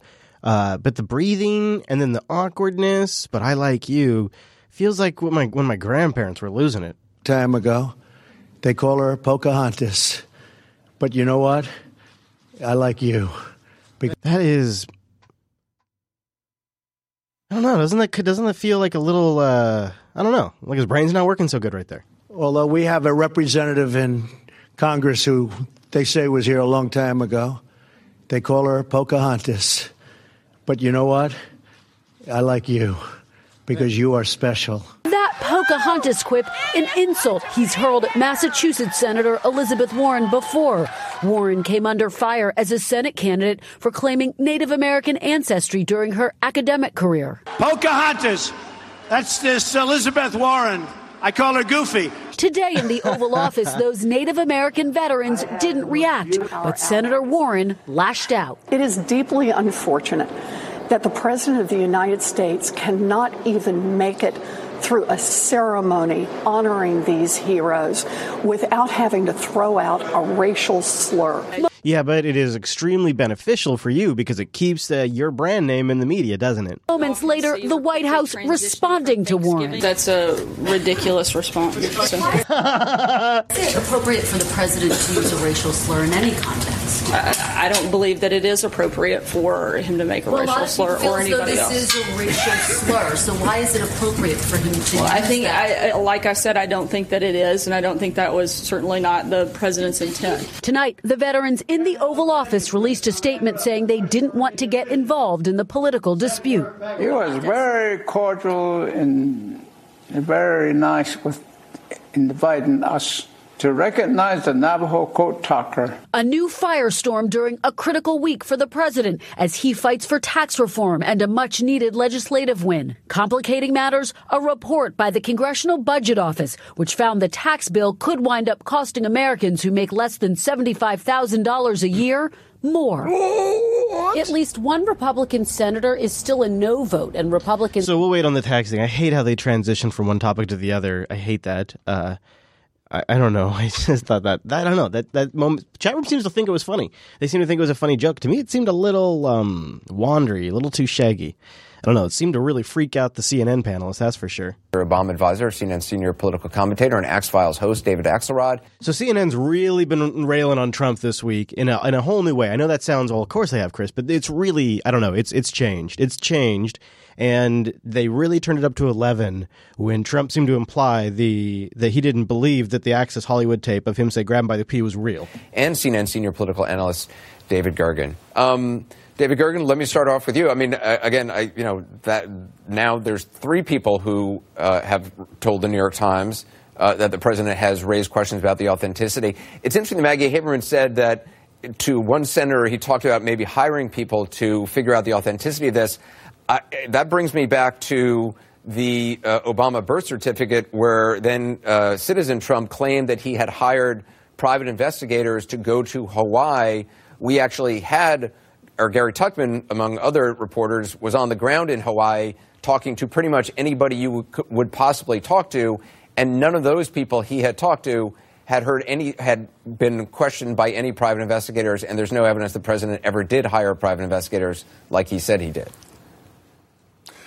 Well, Anderson, we've been here before. I mean, he said he would hire private investigators. He didn't. He said he was going to sue the women after he became president who had accused him of sexual harassment, over a dozen. He never did that. So that pattern is clear. But there's another pattern that I find troubling, in fact, disturbing. Several people who are acquainted with him and worked with him in New York have told me in the past, sometimes he changes his mind about what happens, and he actually starts believing the second version, that it becomes a reality to him. I don't know whether he forgets what the first version was or not, but I think the real issue now is, does he actually believe it's not his voice? Has he changed his mind? In which case, it raises a lot of questions about just where he is in life.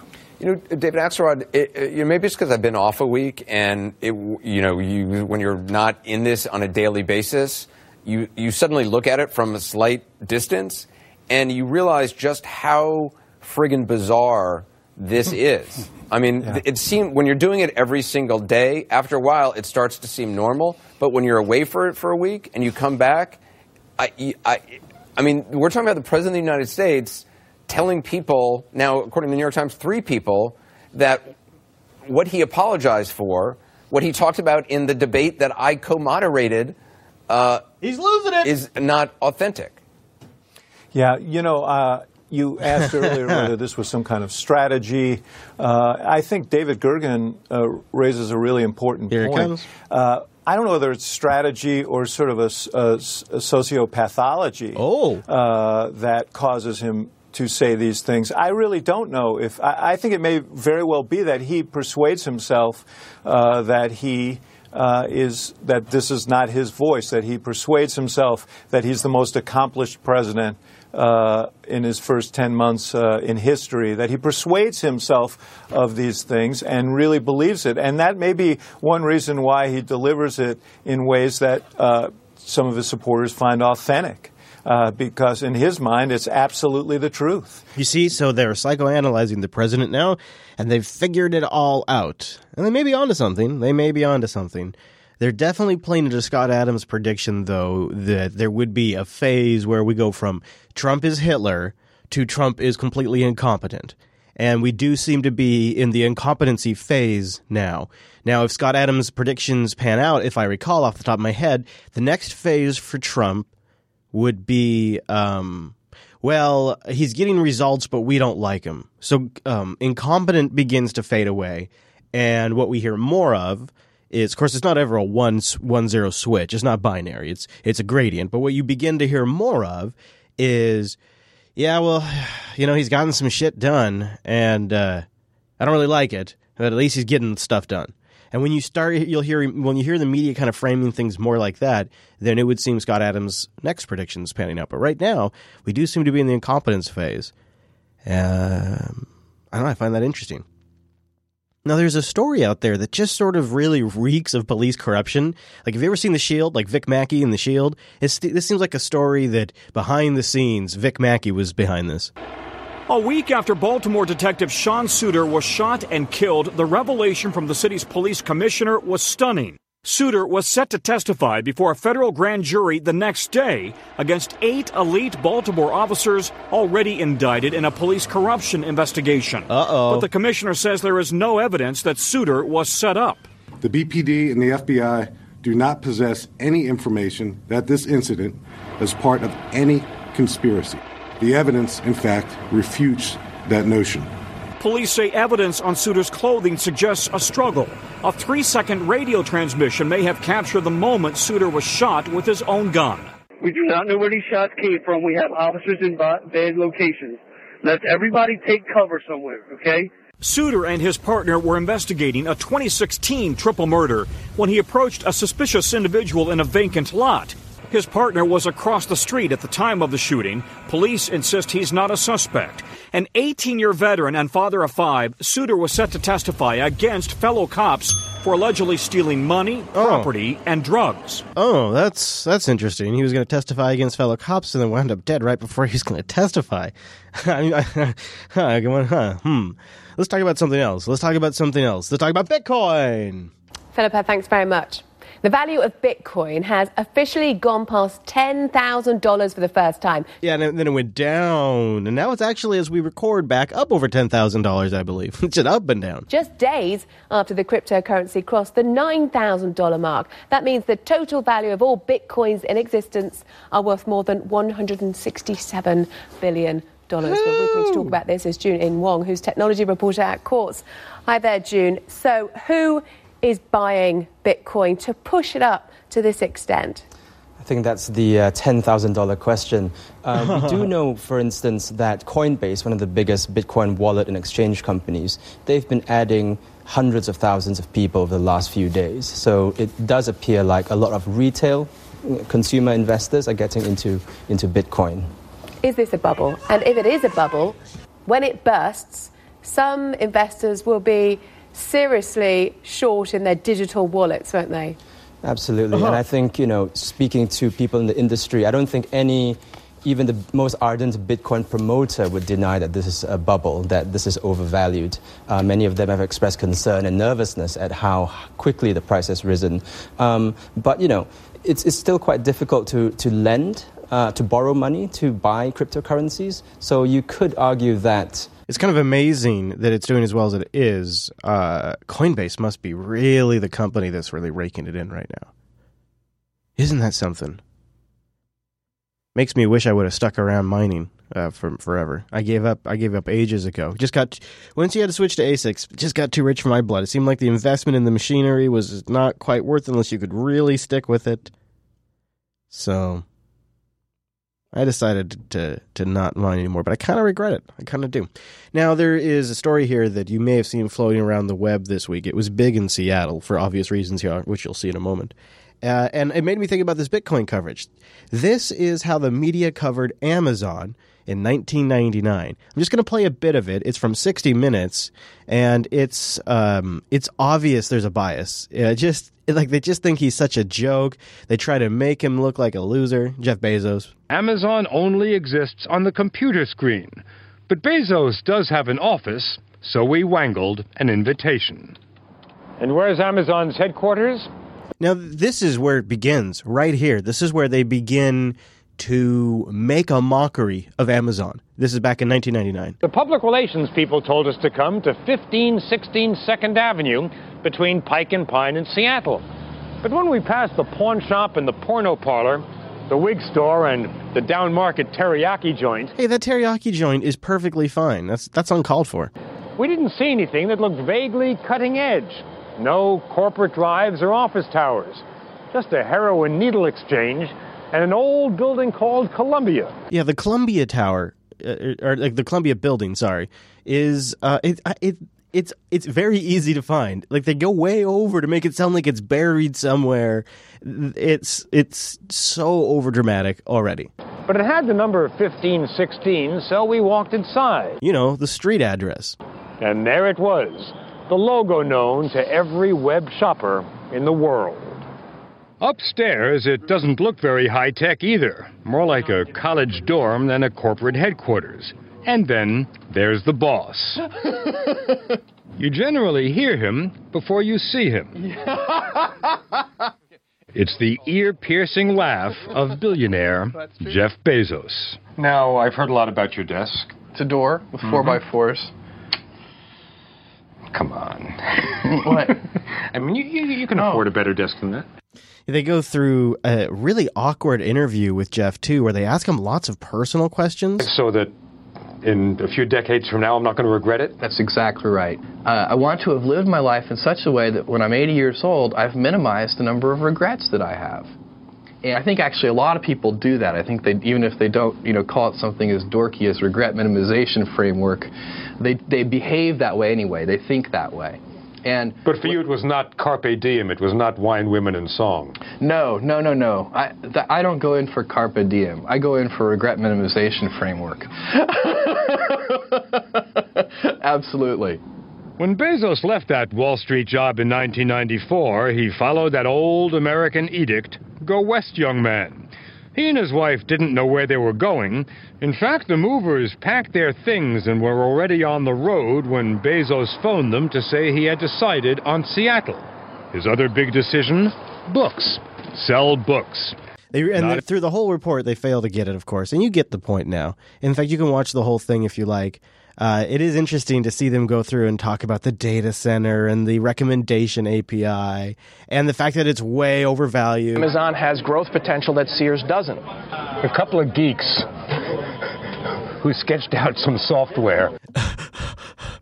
Sears.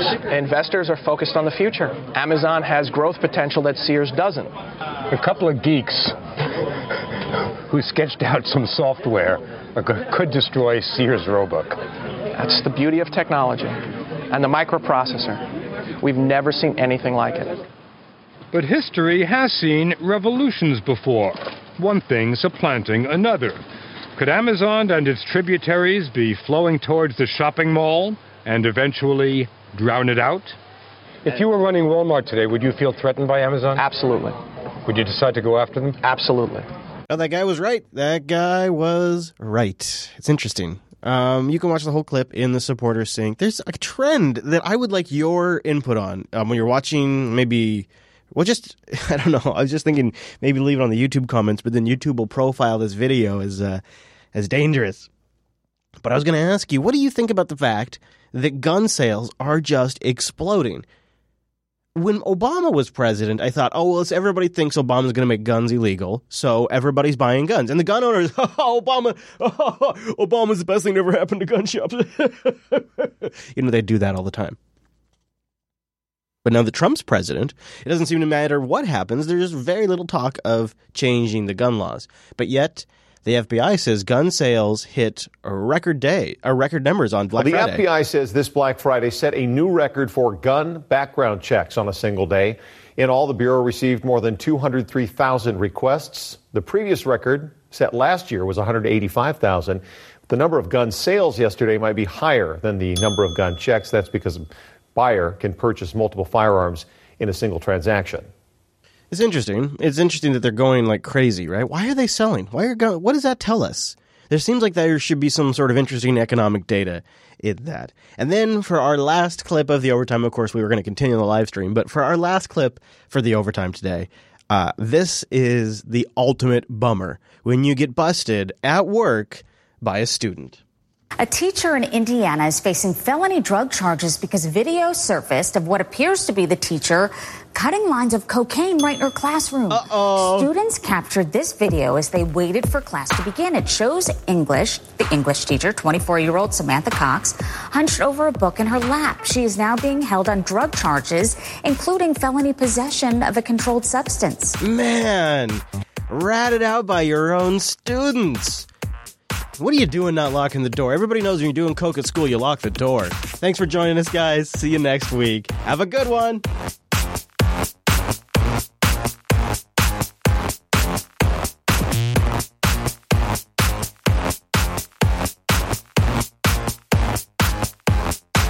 Mommy needs a joint.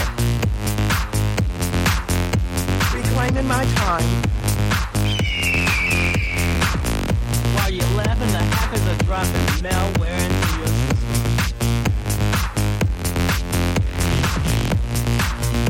OMG, OMG, OMG. Reclaiming my time.